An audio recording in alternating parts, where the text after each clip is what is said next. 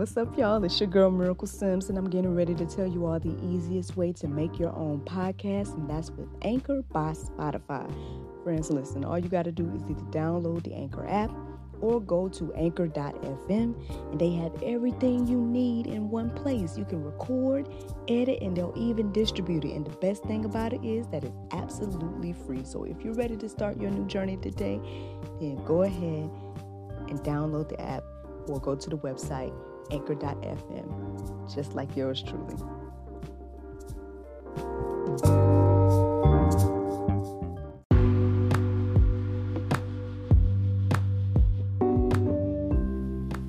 Good morning, everybody. It's your girl, Miracle Sims. You're listening to God, Sex, and Love, your daily dose of inspiration, the juice.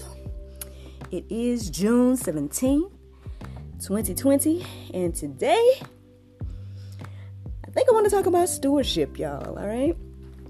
Long story short, I guess I pretty much was trying to, I don't know, I guess mentally I was just taking a break from the things that are going on in this world, and as I was just reflecting and everything like that, during my prayer meditation moment, I guess I just started to thank God for all He's done for me in my life.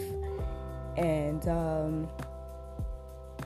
then I guess I asked myself the question, am I being a good steward over the things that He's entrusted me with in my life? And so I looked up the word stewardship, and then I looked up the biblical definition, and it pretty much says utilizing and managing all resources God provides for the glory of God and the betterment of His creation. So reading that definition, definitely, I guess, made me put some things in perspective, or, challenge myself with that question of, again, am I being a good steward? And, again, long story short, it led me over to carm.org, CARM.org. And I came across the parable about the unjust steward. If you guys go to Carm, you'll see a whole breakdown of everything, but I'm just going to kind of touch on some of the key things that it said about this particular parable. So, if you're not familiar with what I'm talking about, oh goodness, I didn't write down the hold on a second. I didn't write down the actual book. Well, while I find the book, friends. Oh, okay, I got it. All right, so I am referring to Luke 16, 1 through 18.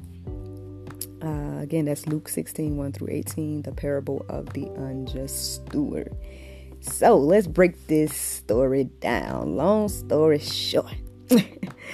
Basically, there was a rich man that heard his steward was squandering his possessions.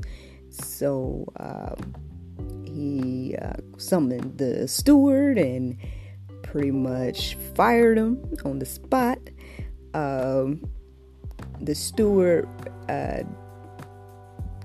pretty much just goes and go to the master's debtors and decreases their debt. And of course, because of this, now the rich man is now getting, I guess, praise from the the people that were, in debt to him and everything like that. And because of this, the steward was well received by the rich man. There's a few things I noticed throughout the story. Again, you guys can take the time to read the entire thing yourself, or, take the time to go to carm.org and read the breakdown that they have, because it's very, very thorough. But here are some of my takeaways and some of my, side notes about the story. So, one, I noticed that this story, well, it says it as well, but I thought it was interesting that the steward did not make any excuses, but he took action. So that was very interesting. Also, we noticed that the steward wasn't jailed or punished by the standards or by our standards, aside from being fired. So that was interesting to take note of. As you can see, he was quickly to get into that self-preservation mode. It's interesting because the word does reflect that he thought to himself, what was the exact words? He said he thought to himself that he was either like too old to plow, and then too shamed to beg. Something like that. You guys gotta read for yourself. But thought that was interesting. And then pretty much that the fear of the Lord is the beginning of wisdom. Because basically this whole parable is a reflection of God and us. So I'll take a break from my little side notes and get into that part of things. So, another thing to note, friends, as well, is that when the rich man or the master is praising the steward for what he did when he decreased the debts with his debtors, things like that, he wasn't necessarily praising the dishonesty, but praising the ability to recognize him as a generous master. So that's one thing. And then there was something else that stood out to me that I didn't write down. Goodness gracious. Well, maybe it'll come back to me. I don't know. Anyway, so let's break this parable down, friends. So God is the master in this parable. And as we know, God is a God of judgment and mercy. If I just pause right there, I feel like we all have our interpretations of God, and so I know that maybe God's being seen as this judgmental or this mean God or something like that. And I guess I can't fully explain like why people see it the way they do.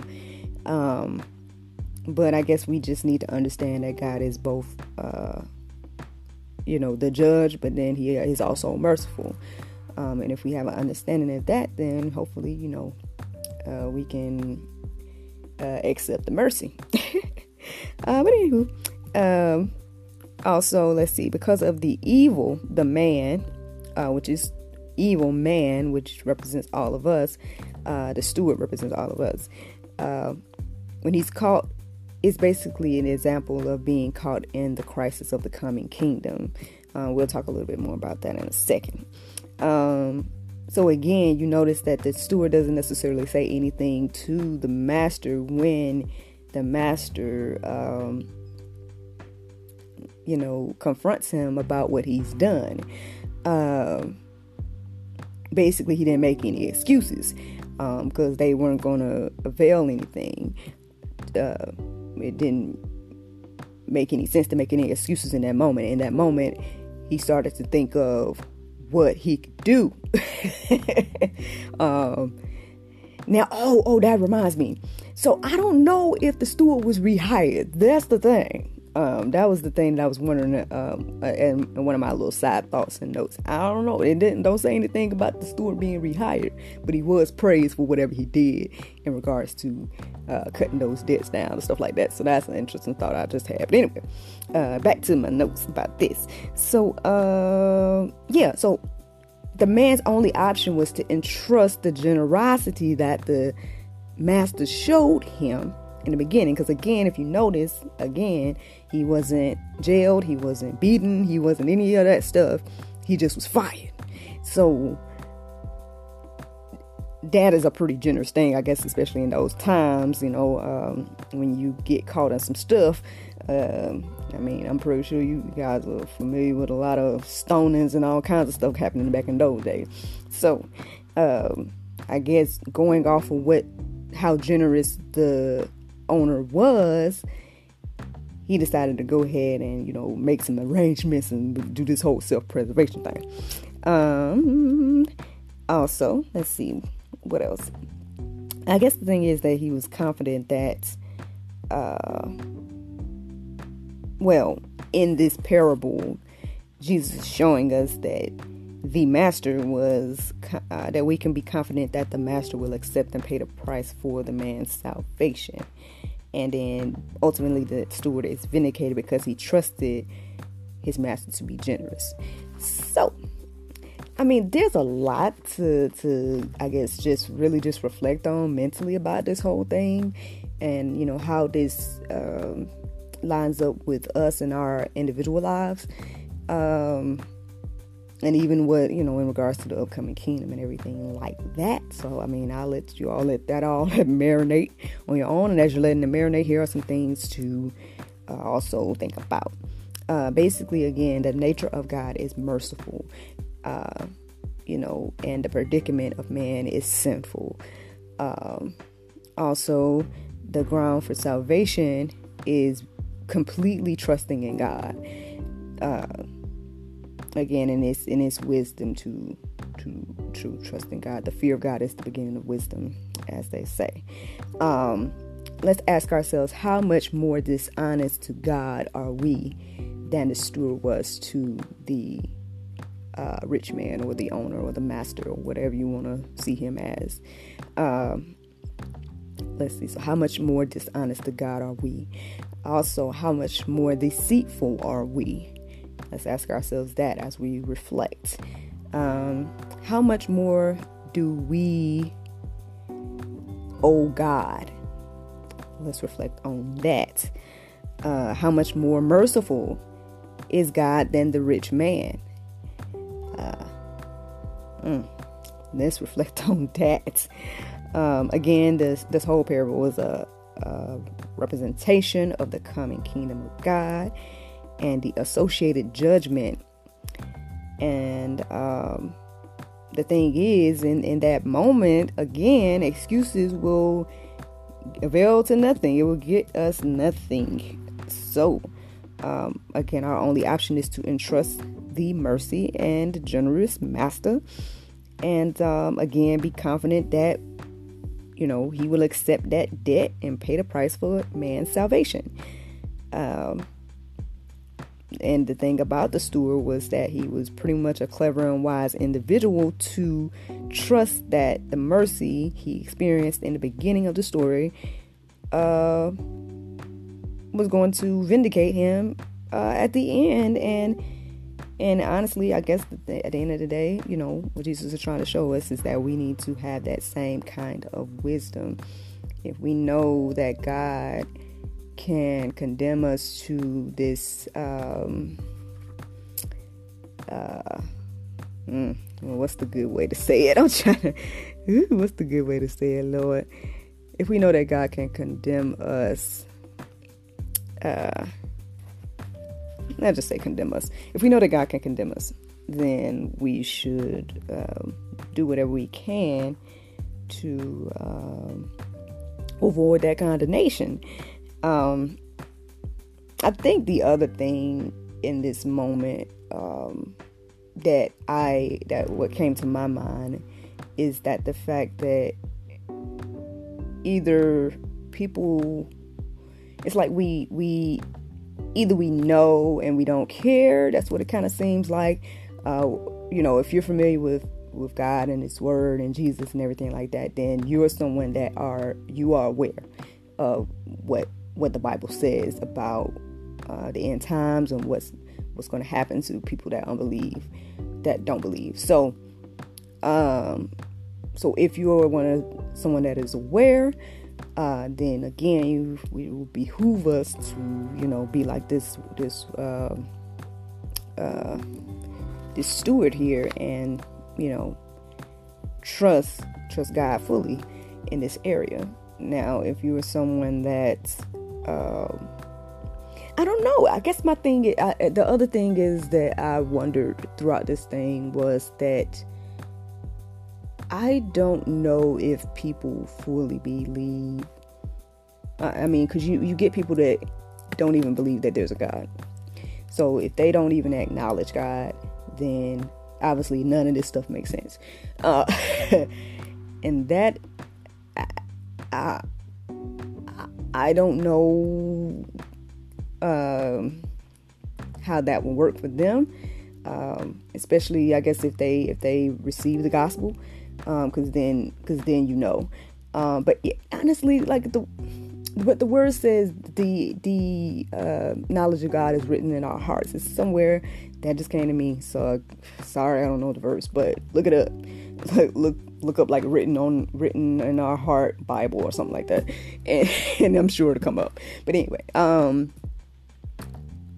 think as like I listen to David Lynn and everything like that all the time and stuff too, and like as he says to people, you know, we can look all around us and see examples of there being a creator. You know, because everything that we see is created by someone or something, right? So if we go off of that knowledge alone, a creator is the only explanation of, you know, our universe, our world, our, you know, us. So, but I mean, if people want to deny that, I don't know, that's an interesting place to be in. Again, this whole idea of the steward and everything like that probably won't make any sense to people that have that type of mentality. And so all I would say, friends, is like, you know, let's just pray for our brothers and sisters. You know, let us make sure that we are being good stewards as well.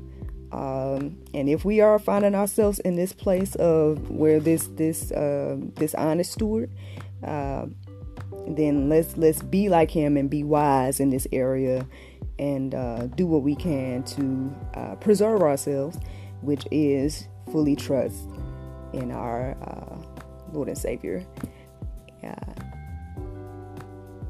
And yeah, that's it. That's it with that. So the Bible verse of today is Psalms 28:7, and it says, "The Lord is my strength and my shield. My heart trusted in him, and I am helped. Therefore my heart greatly rejoices, and with my song I will praise him."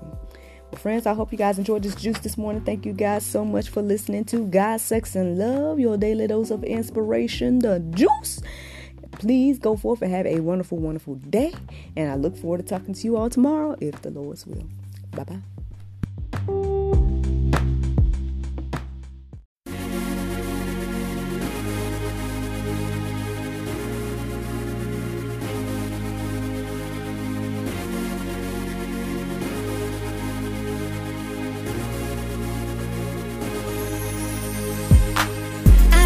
Such a fool, such a life to